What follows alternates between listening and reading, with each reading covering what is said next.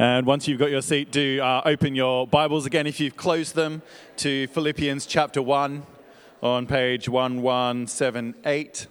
We'll be referring down to it as we have a look at it this morning. Let's pray before we do that. Heavenly Father, thank you that you speak to us through your word.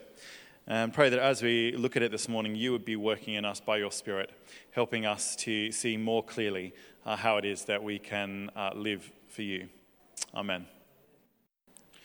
If you were here last week, you will have heard from our vicar Paul that for the Apostle Paul, the gospel was the main thing. It was his main concern. He was in prison when he wrote this letter to the Philippians, and adding insult to injury, as well as being in prison, there were also people outside trying to stir up trouble for him. But he wasn't concerned about either of those things as long as the gospel was advancing. As long as more people were hearing the gospel and coming home to God as a result, he could put his comfort, his reputation, even his freedom to one side. For Paul, the advance of the gospel was the main thing. But now in verse 27, we get to his main point of the whole letter. The point which you could say that everything else in the letter is an expansion of. If the gospel is the main thing, then what does that mean for the Philippians in their day-to-day lives? If the gospel is the main thing, then the Philippians should be concerned about gospel-worthy living. Of course, Philippians was originally written as a letter to the Philippian church, and so it would have been read out publicly to them all when it arrived. They couldn't scan it and send it to everyone as a PDF. And as it was being read, this point in the letter was the moment for Antigonus, asleep in the back row, to be nudged by his friend, nudged awake, because if they were only going to take home one point from this whole letter, it was this one. Actually, this one sentence, our whole reading was originally one sentence in the original language. One epic sentence, one crucial thought at the heart of Paul's letter to the Philippians. Paul, up until this point, had been speaking about himself and how what had happened to him had served to advance the gospel. But now he shifts focus from himself to the Philippians. We've seen what it meant for Paul. Now, what will it mean for them to live lives that advance the gospel? Paul begins in verse 27, whatever happens, no matter what happens, only remember this: conduct yourselves in a manner worthy of the gospel of Christ. Now, I promise not to mention the original Greek that this letter was written in again after this point, but what we have lost a little here in translation is the language of citizenship. What we have as whatever happens, conduct yourselves in a manner worthy of the gospel might more literally have been only live as citizens worthy of the gospel of Christ. Means the same thing, so don't worry about it. But Paul actually mentions citizenship again later on in the letter. See, the Philippians were, in a way, dual citizens. I know something about dual citizenship. I'm a British citizen. I live in England and I have a British passport to prove it. But I also have this other passport. I have an Australian passport. Because even though I'm a British citizen living in England, I'm also an Australian citizen. And I retain that citizenship even though I'm not physically there. And it was similar with the Philippians. They'd mostly have been Roman citizens. Though it was in Macedonia, Philippi was an outpost of the Roman Empire. So to be born in Philippi was to be born a Roman citizen. And that was nothing to be scoffed at. At that time, Roman citizenship was perhaps one of the most prestigious statuses you could have in the entire world. But the Philippians were dual citizens, and their other citizenship completely outstripped their Roman citizenship. As I mentioned, Paul refers to it again later in the letter in chapter 3 and verse 20, where he says, "But our citizenship is in heaven." They lived in Philippi, but they were citizens of heaven. One commentator puts it like this: as Philippi was a colony of Rome in Macedonia, so the church was a colony of heaven in Philippi, whose members were to live as its citizens in Philippi. whatever happened, the Philippians were to conduct themselves in a manner or live as citizens worthy of the gospel of Christ. Their way of living was to be worthy of Christ's gospel. In his letter to Titus, Paul talks about the way that Titus was to teach different groups of people to behave. And he ends that passage by saying, so that they will make the teaching about God our Saviour attractive. And I think it was similar with the Philippians. They were to live lives that made the gospel of Christ attractive. They were to represent it well. I was staying with friends of mine recently, and their son was talking about the fact that at his secondary school there's a new rule that all the students have to wear their school blazers for 15 minutes after the school day finishes, no matter where they are. And if they're caught without their blazer on during that time, then they get detention.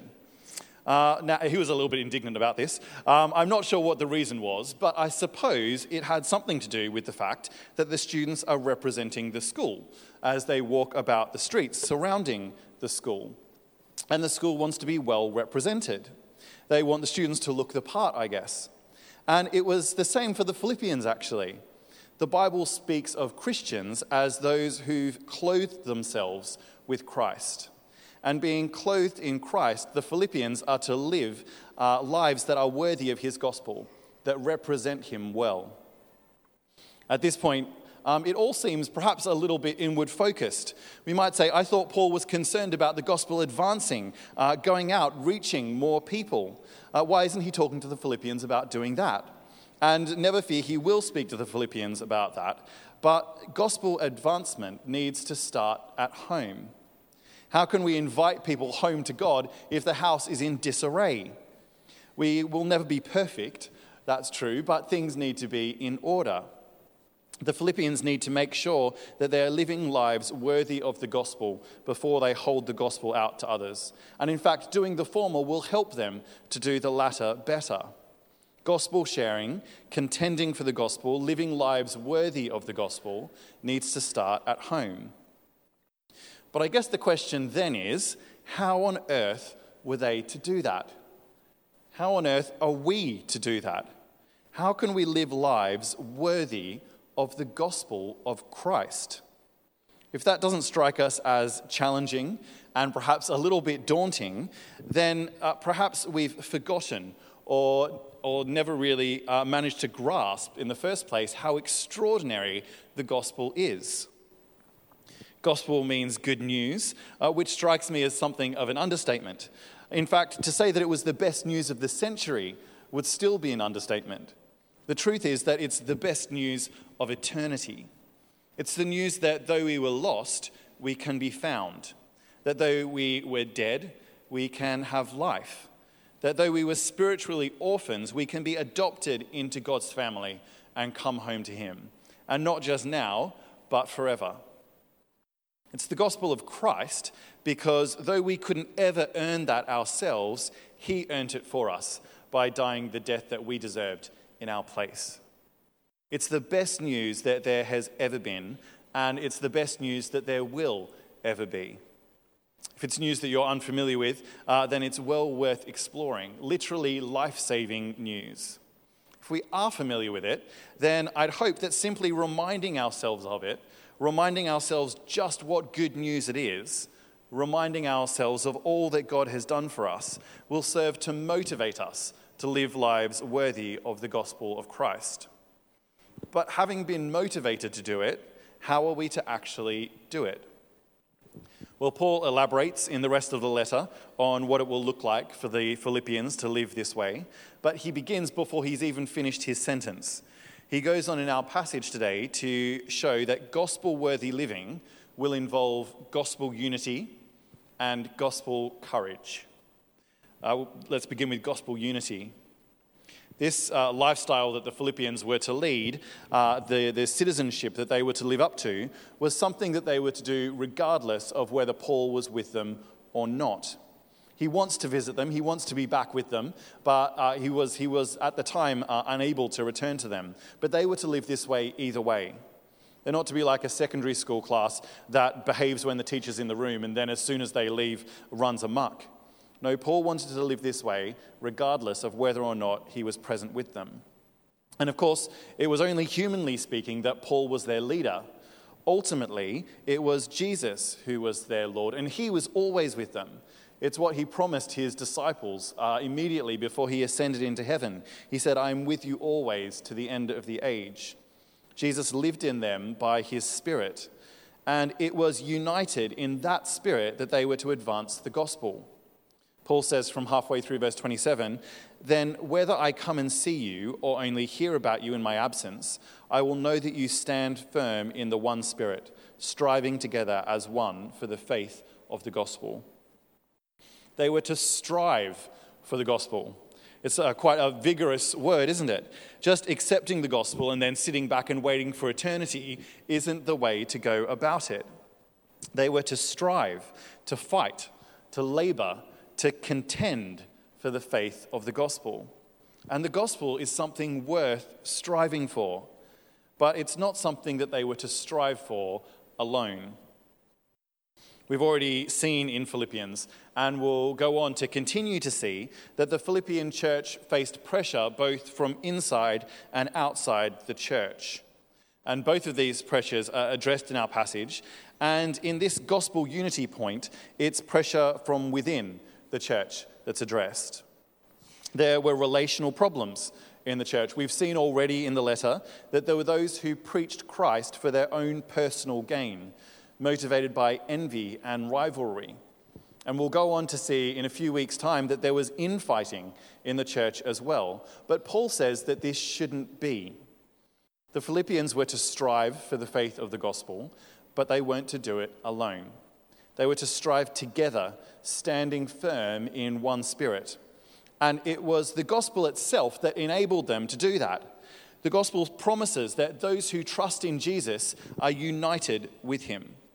Christians are described as those who are in Christ.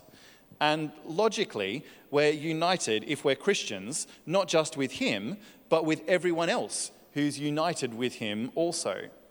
It's the same Spirit that lives in everyone who believes. Paul says in his letter to the Galatians, "So in Christ Jesus you are all children of God through faith.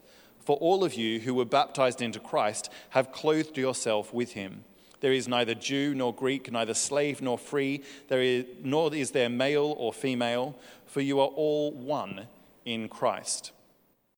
Disunity is unbecoming of God's people. Disunity is not a mark of gospel-worthy living. It was together that they were to strive for the faith of the gospel. Imagine a three-legged race. Two competitors tied together at the ankle who need to run in unison, working together to get to the finish line first. They're united, they're literally united, they're tied together, but they then need to strive together if they have any hope of winning. If they're tied together but they're disunited, then it won't work. If they're failing to communicate and trying to run in opposite directions, then they're both going to end up flat on their faces. As Christians, we're united.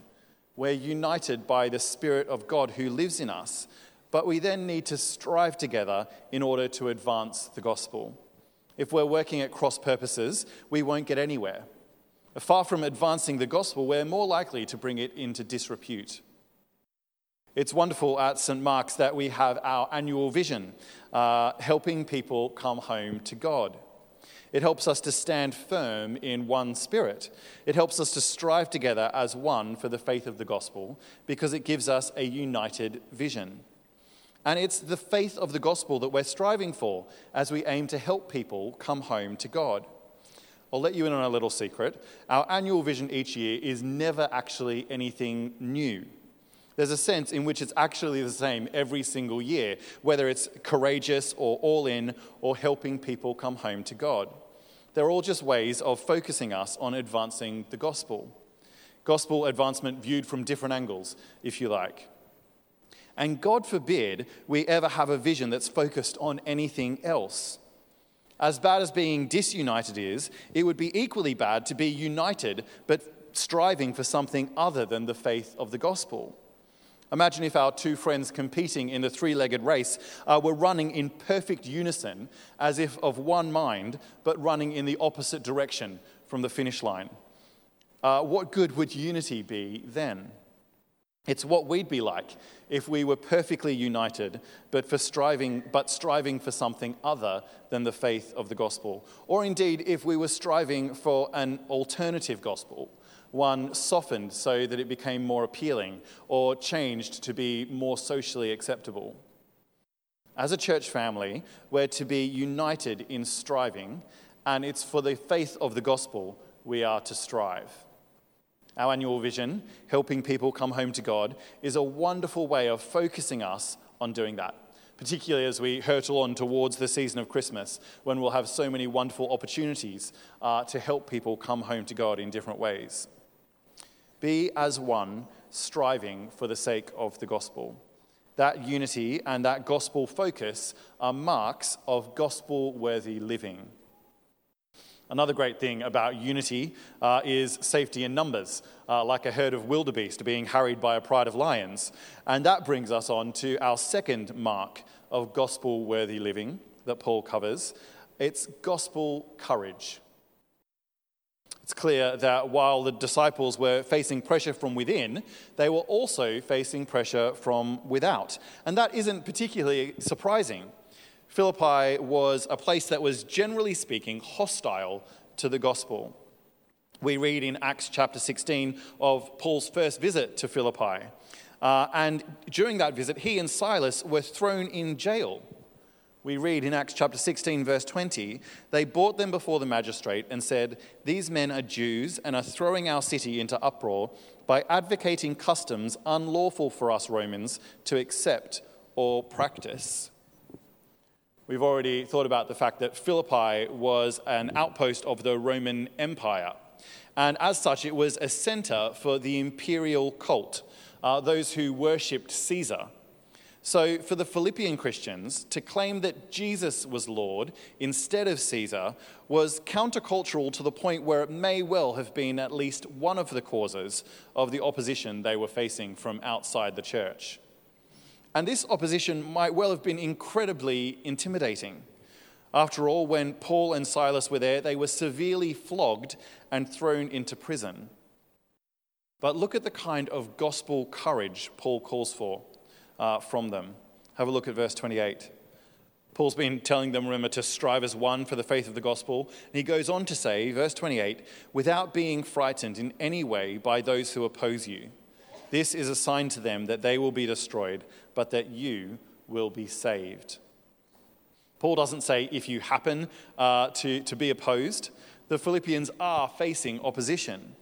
And from both the New Testament and 2,000 years of church history since, it seems that opposition is more of the norm rather than a possibility whenever the gospel is advancing. Where the gospel is advancing, there is likely to be opposition. And Paul says, don't be frightened by it. With gospel unity, it was the truth of the gospel itself that showed how they were to be united. And it's the same here with gospel courage. The gospel, the main thing, is the reason that the Philippians can have gospel courage in the face of opposition to the gospel. The reason that the Philippians need not fear is that God's word is clear that those who persistently and unchangingly oppose the gospel of Jesus will terribly face destruction. But wonderfully, those who seek the advancement of the gospel will be saved. Paul isn't saying that bad things won't happen if the Philippians are trusting in Jesus and seeking to advance the gospel. He's saying that they should be fearless when opposition does come to the gospel. They can be fearless because no matter how severe the opposition is, it cannot take away the benefits that have been bestowed on them because of the gospel, which far exceed whatever opposition to it may cost, even if it means their death ultimately, because the gospel is more powerful than death and will see them through safe to the other side of it. The Philippians can be sure that no matter what the opposition, they will ultimately be saved, and so they can be fearless in the face of it. And we shouldn't miss the last four words of verse 28, and that by God. We might be forgiven for reading verses 27 and 28 right up until those last four words and thinking that it sounds like it's all about us and our efforts, that we advance the gospel by our strength and determination and work up courage within ourselves when facing opposition to it. But that is not the case. The gospel is a free gift from God.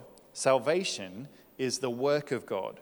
It's only having received that gift that we're able to respond to it by being united in striving for its advancement and have courage when it's opposed. It's made even clearer, shockingly clear perhaps, in the following verses that there'll be opposition. And I think that the verse contains at least two surprises for us. Paul is talking about two things that God has granted to the Philippians, that God has gifted to them, if you like. For it has been granted to you on behalf of Christ, not only to believe in him, so that's the first gift. The first thing that God has granted to the Philippians is belief in Christ. And I think that that is the first surprise, actually, because naturally we might think that belief in Christ is something that we drum up in ourselves. But actually, God has granted us belief in Christ if we believe in him. That's the first present, and it's a wonderful one. There's still another one to come, though. I don't know if when giving presents you kind of save the best present till last so that it will be the last one unwrapped. You might expect the next present to be even better. So we read on, for it has been granted to you on behalf of Christ not only to believe in him, but also to suffer for him. An even bigger surprise. The gospel not only equips the Philippians to have gospel courage in the face of suffering for the gospel, for Christ's sake, but it also tells them that suffering for Christ's sake is a gift from God. And I take it that Paul here is talking about suffering for Christ's sake, for the specific advancement of the gospel. There are certainly places elsewhere in the Bible that talk about suffering more generally and how we're to respond to that. But here, suffering for Christ's sake is a gift from God. And that's extraordinary. It's counterintuitive, isn't it, to think that suffering could be a gift. Yet even though we shouldn't necessarily be seeking out suffering, Paul says that when it happens as a result of the advancement of the gospel, and it's likely to, we're to see it as something that God has granted to us. To see how that can possibly be the case, we need to remember who it is we're suffering for. It's suffering for Christ. And the thing is that suffering for Christ makes us more like him. Jesus is the one who faced ultimate suffering for the advancement of the gospel in his death on the cross. And though suffering we face for his sake is likely to be different from his and different from Paul's and probably different from the Philippians, we can still expect to face opposition and suffering if we're striving together to bring people home to God. I guess that suffering may look different for each of us. Again, it's unlikely to be as severe as the suffering faced by some of our Christian brothers and sisters around the world, but it may well mean difficult conversations with our friends and family who hold different beliefs to us. It may mean living with very countercultural beliefs on some ethical issues, facing rejection when we tell others about the gospel, damage to our reputations, perhaps foregoing material comforts in order to financially support the advancement of the gospel. And we can see it as a gift from God when we do face pressure because of the gospel, because it unites us with Jesus and makes us more like him. And we can ultimately look forward to being glorified with him. He suffered and was glorified. And if we suffer for him, we can expect to be glorified with him. It's the example Paul was setting for the Philippians himself, even as he followed Christ's example. He goes on to say, so since you are going through the same struggle you saw I had, and now hear that I still have. So we're to be as one in striving for the sake of the gospel. And we're to be fearless under pressure and extraordinarily grateful in suffering. One commentator has said, the content of Paul's explanation is something contemporary Christians hear reluctantly, either out of guilt that so many of us look so little like this, or out of fear that it might someday be true of us. Let's not hear this reluctantly this morning, though. but seek to live gospel-worthy lives, not being reluctant to work as one for the advancement of the gospel or shrinking back when that advancement involves opposition, but striving as one for the faith of the gospel, having courage when it's opposed, and using any suffering that comes our way because of it as an opportunity to grow more like Jesus, the one at the heart of the gospel we're striving for. And all the while reminding ourselves just how good the good news is that we are to be living lives worthy of. Let's stand and pray.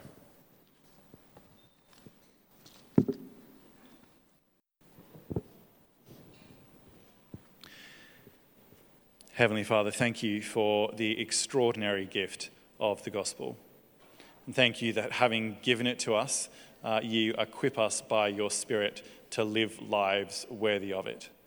And pray that you would be helping us to be living lives increasingly worthy of the gospel, Lord. Help us to see places where we risk being disunited in our striving for its advancement. Please would you heal relationships where that is necessary. Unite us where there is division, Lord. Where we lack courage in the face of opposition, please would you stir up courage in us by your Spirit. Where we even fear the thought of opposition, let alone opposition itself, work in us by your Spirit to give us not only gospel unity, but gospel courage as we seek to advance it. In Jesus' name, amen.